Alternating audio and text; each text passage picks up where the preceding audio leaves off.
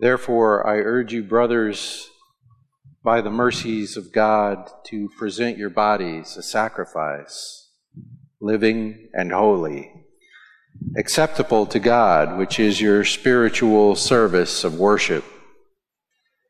And do not be conformed to this world, but be transformed by the renewing of your mind, so that you may prove what the will of God is, that which is good and acceptable and perfect. We've been looking at these two verses of Scripture for several weeks, and we're coming to the second one today. And so I think I want to review just a little bit, but the point of these two verses is a sort of summary of the life of a Christian. That is, someone who has come to put his faith or her faith in the Lord Jesus Christ for their standing before the eternal God.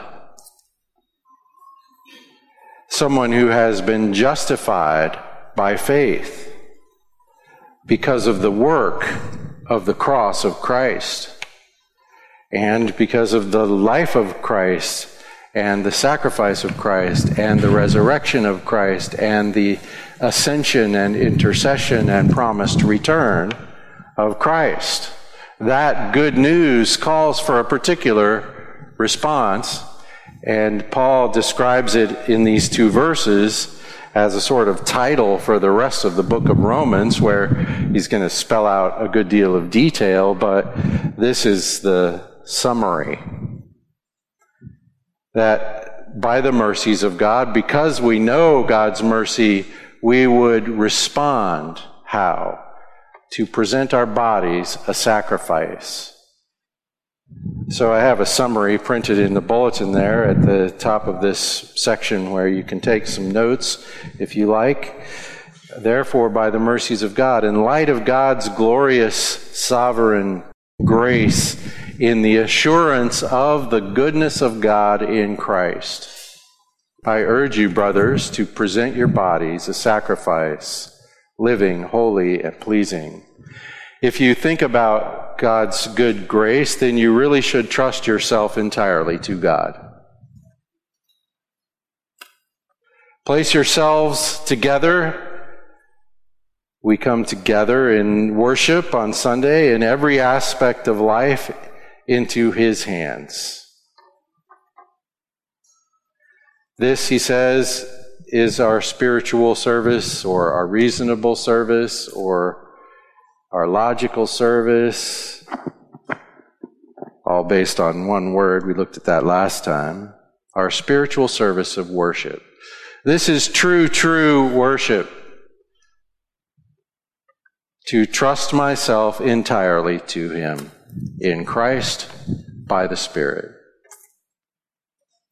The only way to really reflect a true understanding of God's goodness toward us in Christ is to come together to present ourselves to Him, to trust ourselves entirely to the Father, in the Son, by the Spirit.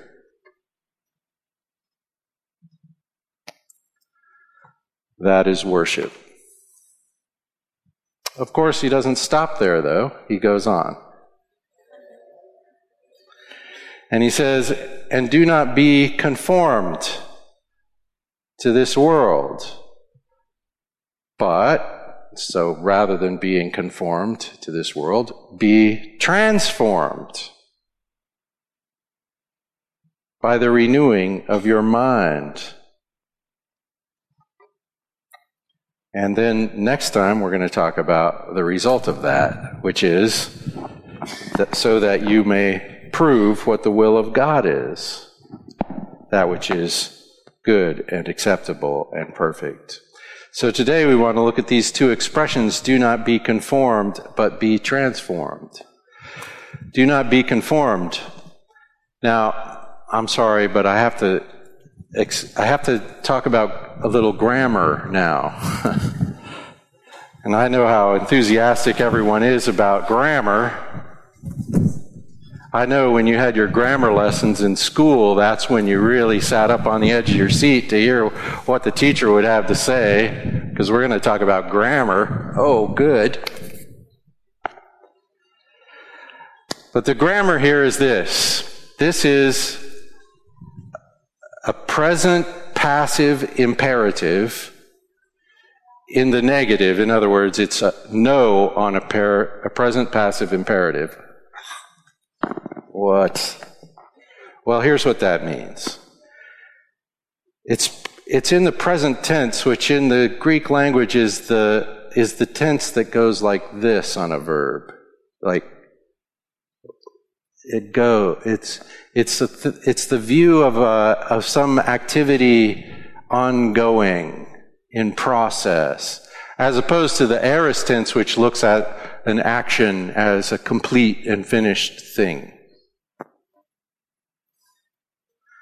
So, for example, the present your bodies is an aorist tense verb, and it means commit the act of presenting yourself to God. But this is and don't be conformed. It's a present tense. In other words, this is something you will need to always keep an eye on.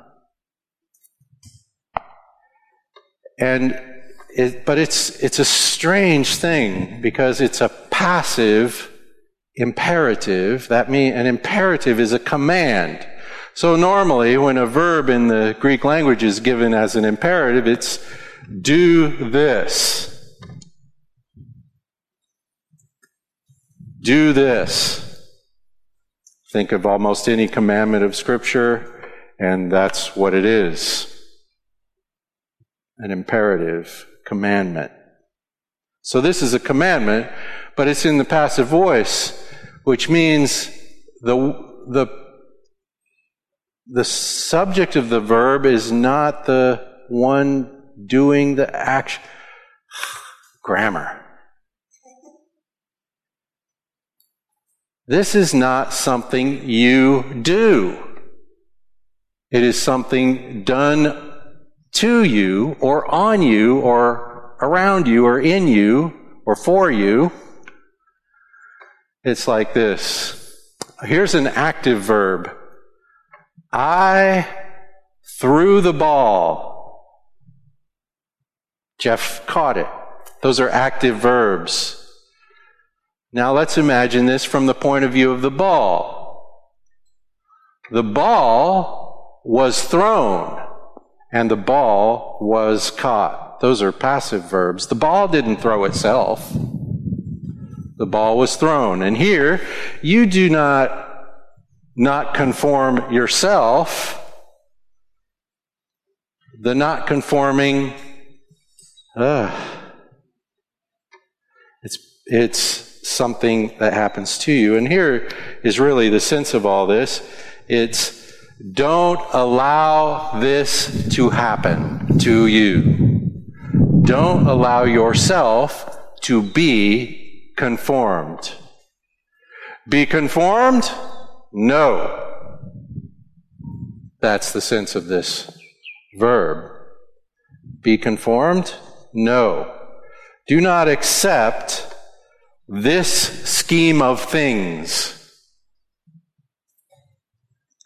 The word conformed literally has the word scheme right in the middle of it. The structure. Don't allow this structure to be imposed upon you. What structure? This world. The structure of this world. The scheme of this world. Now, again, this world is a very interesting expression. The word world here could be translated age. This age. These times. This is different from the word that's often translated world in the New Testament, which is the word cosmos, which means the system. So this isn't really talking about the system, it's talking about the age. Like we say, in these days, or in this day and age, that's the nature of this word. So that's what we're not supposed to be conformed to, what we're supposed to resist the pressure of. Do not allow yourself to be conformed to this age, to these times.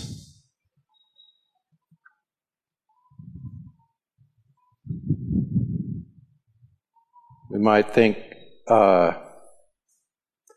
this day and age, the ways of human culture in this phase of history.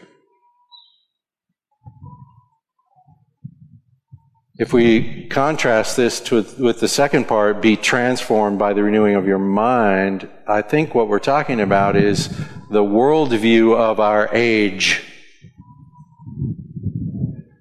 And its corresponding values.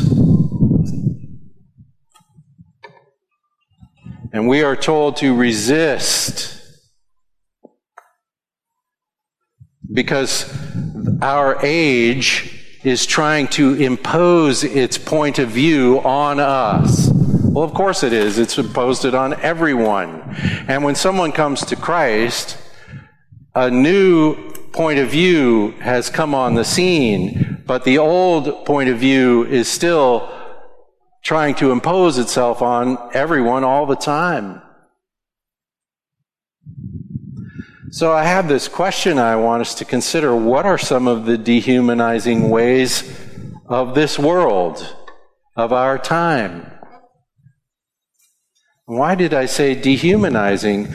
Because I believe, as we've discussed, I believe that to be in Christ is to resurrect your full humanity. That human beings apart from Christ are broken down and not as human as they could be in Christ. Not as human as Adam was before the fall. Adam's made in the likeness of God to bear the image of God, and that is broken in sin. And we have dehumanizing tendencies, and all of those tendencies operate in independence from God. That's the very nature. So when we operate in independence from God, we are dehumanized. And in Christ, our real humanity can be restored, and one day in the resurrection will be completely, fully restored in Christ. In the presence of the Holy Spirit in our lives, it is restored even now, so that Ephesians can say, you were dead in your trespasses and sin, but God, because of the love with which He loved us, because of His great love, has raised us together with Christ. So now in Christ I'm not dead already, and I'll be even more not dead in the future.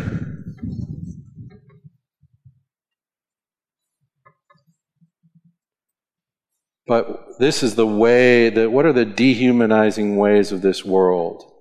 I think the thing that is at the core of all the dehumanizing ways of our present age, at the core of every one of the various and multiplying ways in which this world is dehumanized,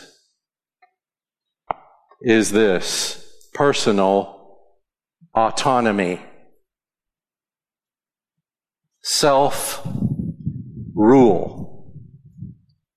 This is the very nature of what Adam and Eve did.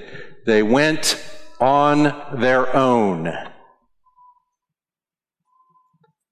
Separated, independent from God. Now, I've never met a human being that didn't think personal independence was a good thing.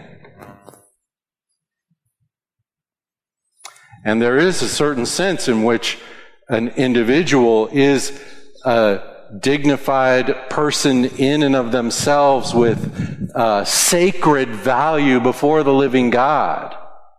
We are made individual persons reflecting the image of God, but we are not made to operate in independence from God. We're made to operate in relation, active, fellowshipping relation to God, and in doing so, to be properly related to everything else, including each other. This is the work of Christ. Now, what the world says today, as loudly as I've ever heard it, is, you belong to you. And the most important thing you can do is find out who you are and be that as fully as possible. To be true to who? Yourself. Jesus said,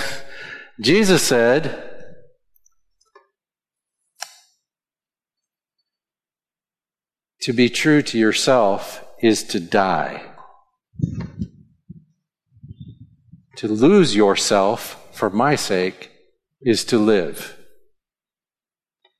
To be properly related to God is to be made alive again. Now that's really, one way of thinking of that is it's only just telling you how to really be true to yourself. That yourself isn't made to be self alone, isn't made to be self-isolated from God and other people, isn't made to be alienated, but to be reconciled. And so you come to God in Christ and you're restored to fellowship with God, and in that fellowship you find the spiritual resource to be in right relation to everyone else. But this personal autonomy, this idolatry of self is, well, I don't have to tell you, you can see it on every page of every newspaper in the world today. To the extent that if I determine it to be so, I am not a man, but I am a woman. And that is not determined by anyone except me.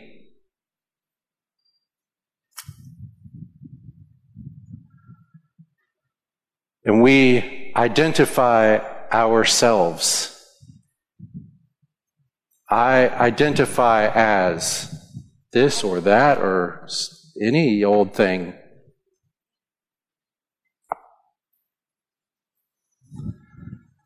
But if I am in Christ, my identity is in Christ. And I am who God is making me to be. And that is not determined entirely by me. I'm only using this as an illustration of the basic problem of the idolatry of self, which I think is at the heart of this problem of conforming to the world, to the age in which we live. So I don't want to get too distracted by the particulars. But it's when I no longer belong to myself, but I present myself to Him, that I find out who I really am made to be. And so Paul says, safeguard that. Don't let the world put you in its scheme. Well, that might be painful from time to time to resist the world putting you into its scheme. But that's the advice here. And of course, it would be beyond foolish to continue to claim myself as my own when I could belong to Him. we got to keep going here, so we want to think about be transformed. This also is a present passive imperative. It doesn't say transform yourself. It says be transformed. It says be transformed. By who, then? Well, I've given you several references, and we don't have time to just go read all these. Some of them are a little long. Like one of them is the entire chapter of Romans 8. You might remember something about what Romans 8 says. What is Romans 8 about? It is about the operation of the Holy Spirit in the life of someone who comes to Christ. That's what it's about. The whole thing is about that. The answer to the question, who, is the Holy Spirit of God dwelling in you. You would find this in 2 Corinthians chapter 3 and 4 as well, where the God of this age, meaning the devil, has blinded the minds of the unbelieving so they can't see the truth of the gospel. And how do we get alleviated of that condition? The Spirit of God works in us to see Christ in a way we could not see him before the Spirit of God operated in our hearts. This is always the work of the Holy Spirit, that we would see Christ and really see Christ and to see him as he is. Because this is the thing that transforms us. So if we ask the question, by whom are we transformed? Because we don't do it. It's be transformed, don't transform yourself. So I would suggest this to you. If you're working real hard to transform yourself, stop for a second and pray and look to the Spirit.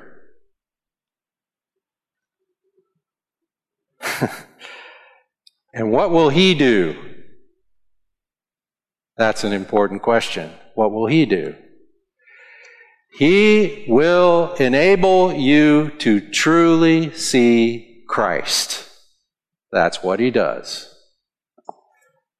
That's in from 2 Corinthians chapter 3 and 4. That's in Romans 8, especially verse 29, where we are told that God has predestined us to be conformed, different word, by the way, conformed to the image of his Son. Let's stop and ask this question. What is the goal of God in the life of the Christian? That you would bear the image of Jesus Christ into this world. That's the answer. That because of your restored fellowship with the living God in the presence of the very Spirit of Christ, you become a reflection of Christ into this world.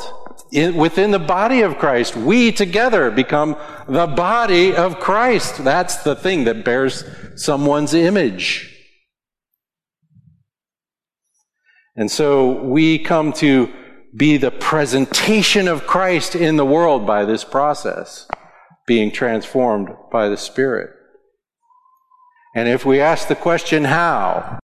The answer is, the Spirit clarifies our vision of Christ. 1 John chapter 3, I want to read this to you. If you've been here for a while, you know I read this verse all the time. I've got to find it first.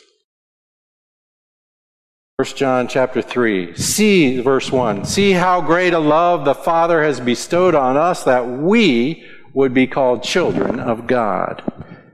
That we are. For this reason, the world doesn't know us, because it doesn't know him. This is why the world, living in this day and age, there will be pressure upon us to simply see things the way the world sees things.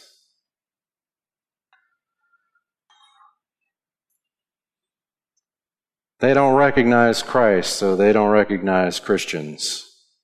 Christians who reflect the character and the nature of Christ are irritating in the world. So he says, Beloved, now already we're children of God, and it has not appeared as yet what we will be. We know, this is the part I want to get to, we know that when he appears, we will be like him. So when Christ comes and we actually lay our physical eyes on the person of Jesus, the man, risen, glorified Jesus Christ, we will be like him when we see him. Why?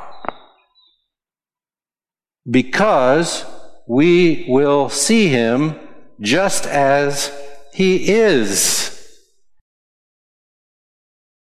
Here's the thing we might learn from this verse, that to have a true vision of Christ is to be moved to imitate Christ.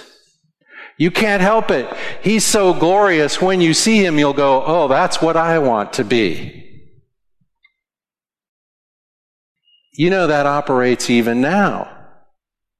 It's going to operate fully at that time, but it operates even now. It says it right here in the next verse. Everyone who has this hope fixed on Christ purifies himself now, just as he is pure. So what is the transforming work of the Holy Spirit in the life of the Christian? It is to give you clarity of vision of Christ, so that you will know Christ, so you will see Christ, and when you see him, the Spirit's in you, you see him, you imitate him. That's how this operates. Now we come to this next expression, the renewing of your mind. That true vision of Christ is the operation of the renewing of your mind. Here's something we haven't mentioned just yet, but it might be really useful in this whole process, and that is engaging with the Scriptures. The Word of God, where the Word of God, Jesus, is revealed. The Scriptures are, in our day, the present revelation of the Lord Jesus, and the Spirit operates alongside the Word of God. The Spirit operates in us to understand the true vision of Christ that is presented to us in the Scriptures. This changes who we are. We are transformed in the renewing of our mind. Now, this expression, the structure, is not just a description of how you're transformed. In other words, it says, the way it's translated, it says, be transformed by the renewing of your mind. But the structure isn't quite as clear as that English translation in the original language. It's something like this: be transformed to the renewing of your mind. There's no actual preposition of means. In other words, this is not just a description of how you're transformed, it's also a description of what you're transformed into. You're transformed into a person of a new mind. You have a whole nother way of thinking about everything. A Christ-focused way. In other words, I think of it like this. You not only have a clearer vision of Christ, you begin to see everything through the lens of Christ. Paul says it like this in, I think it's in this passage in 2 Corinthians 5. He says, we no longer regard anyone according to the flesh. He's talking about how he sees people, but according to the love of Christ. In other words, he says the love of Christ compels us. My thinking about you is changed by my clear vision of Christ, so that now I start to see you the way he sees you. That's a new mind. That's a whole nother way of thinking about everything. Do I think about everything as Christ thinks? Well, that's certainly the objective. That's what, if you abide in me and my words abide in you, is talking about. In John chapter 8, Jesus said, if you abide in my word, you are truly my disciples, and you'll know the truth. If we give heed to the word of Christ, which means both what he says and who he is, if we give attention to Christ, our thinking becomes true. You know, as regular human beings in the flesh, our thinking is not true. It's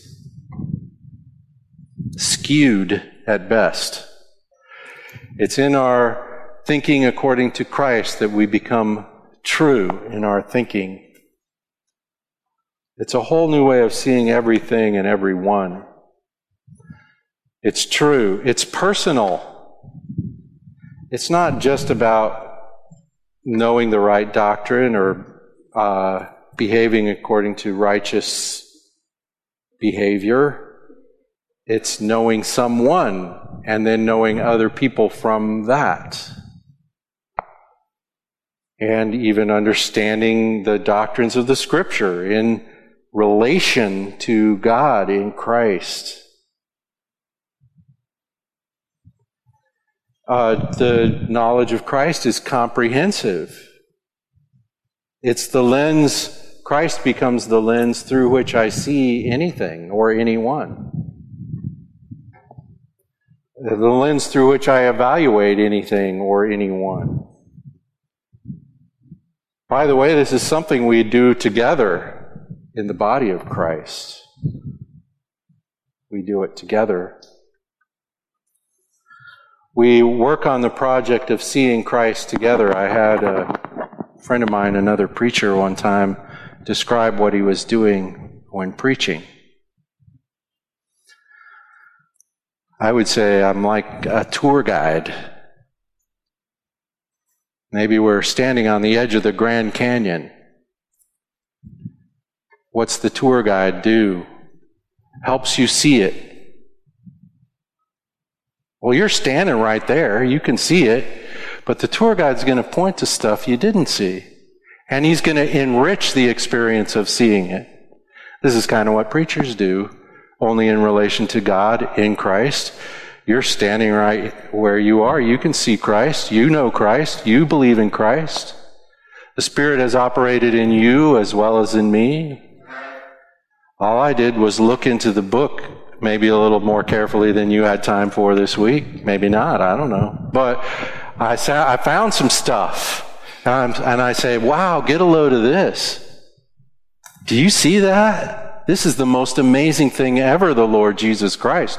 And I've discovered a new angle that I hadn't seen before. Look at this.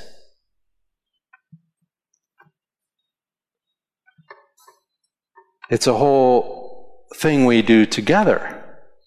And you might come to me and say, you know what I discovered in Scripture this week? Or what I just thought of by the influence of the Spirit. Something about Christ I hadn't thought of before. We do this together in the body of Christ, and we are reflecting the image of God in Christ together as a body of Christ. It's not entirely up to each of you to represent Christ in the world. It's up to us. So, why is all this called apocalypse now? Did you notice my title? I've sort of been hoping it's bugged you through this whole time. What is Apocalypse Now? What is that about?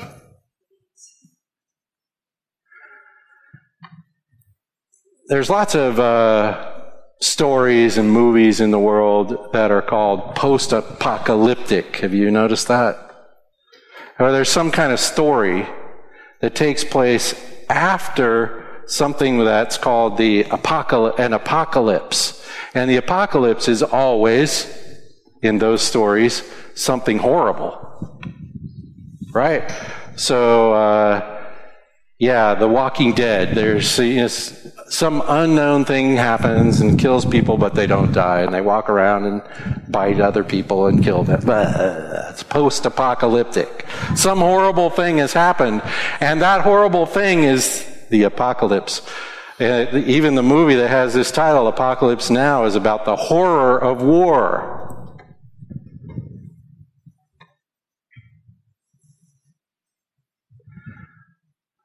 Do you know that there's a book in the Bible called the Apocalypse? You know that, yeah? In English, we call it Revelation.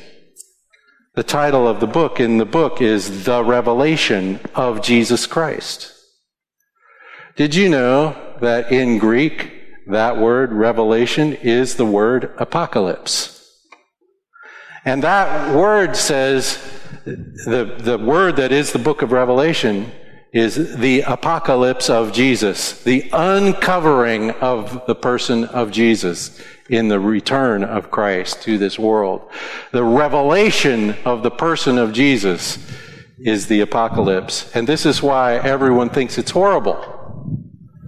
Have you read the book of Revelation? I mean, there's unbelievably horrible things that happen in the revelation of Jesus.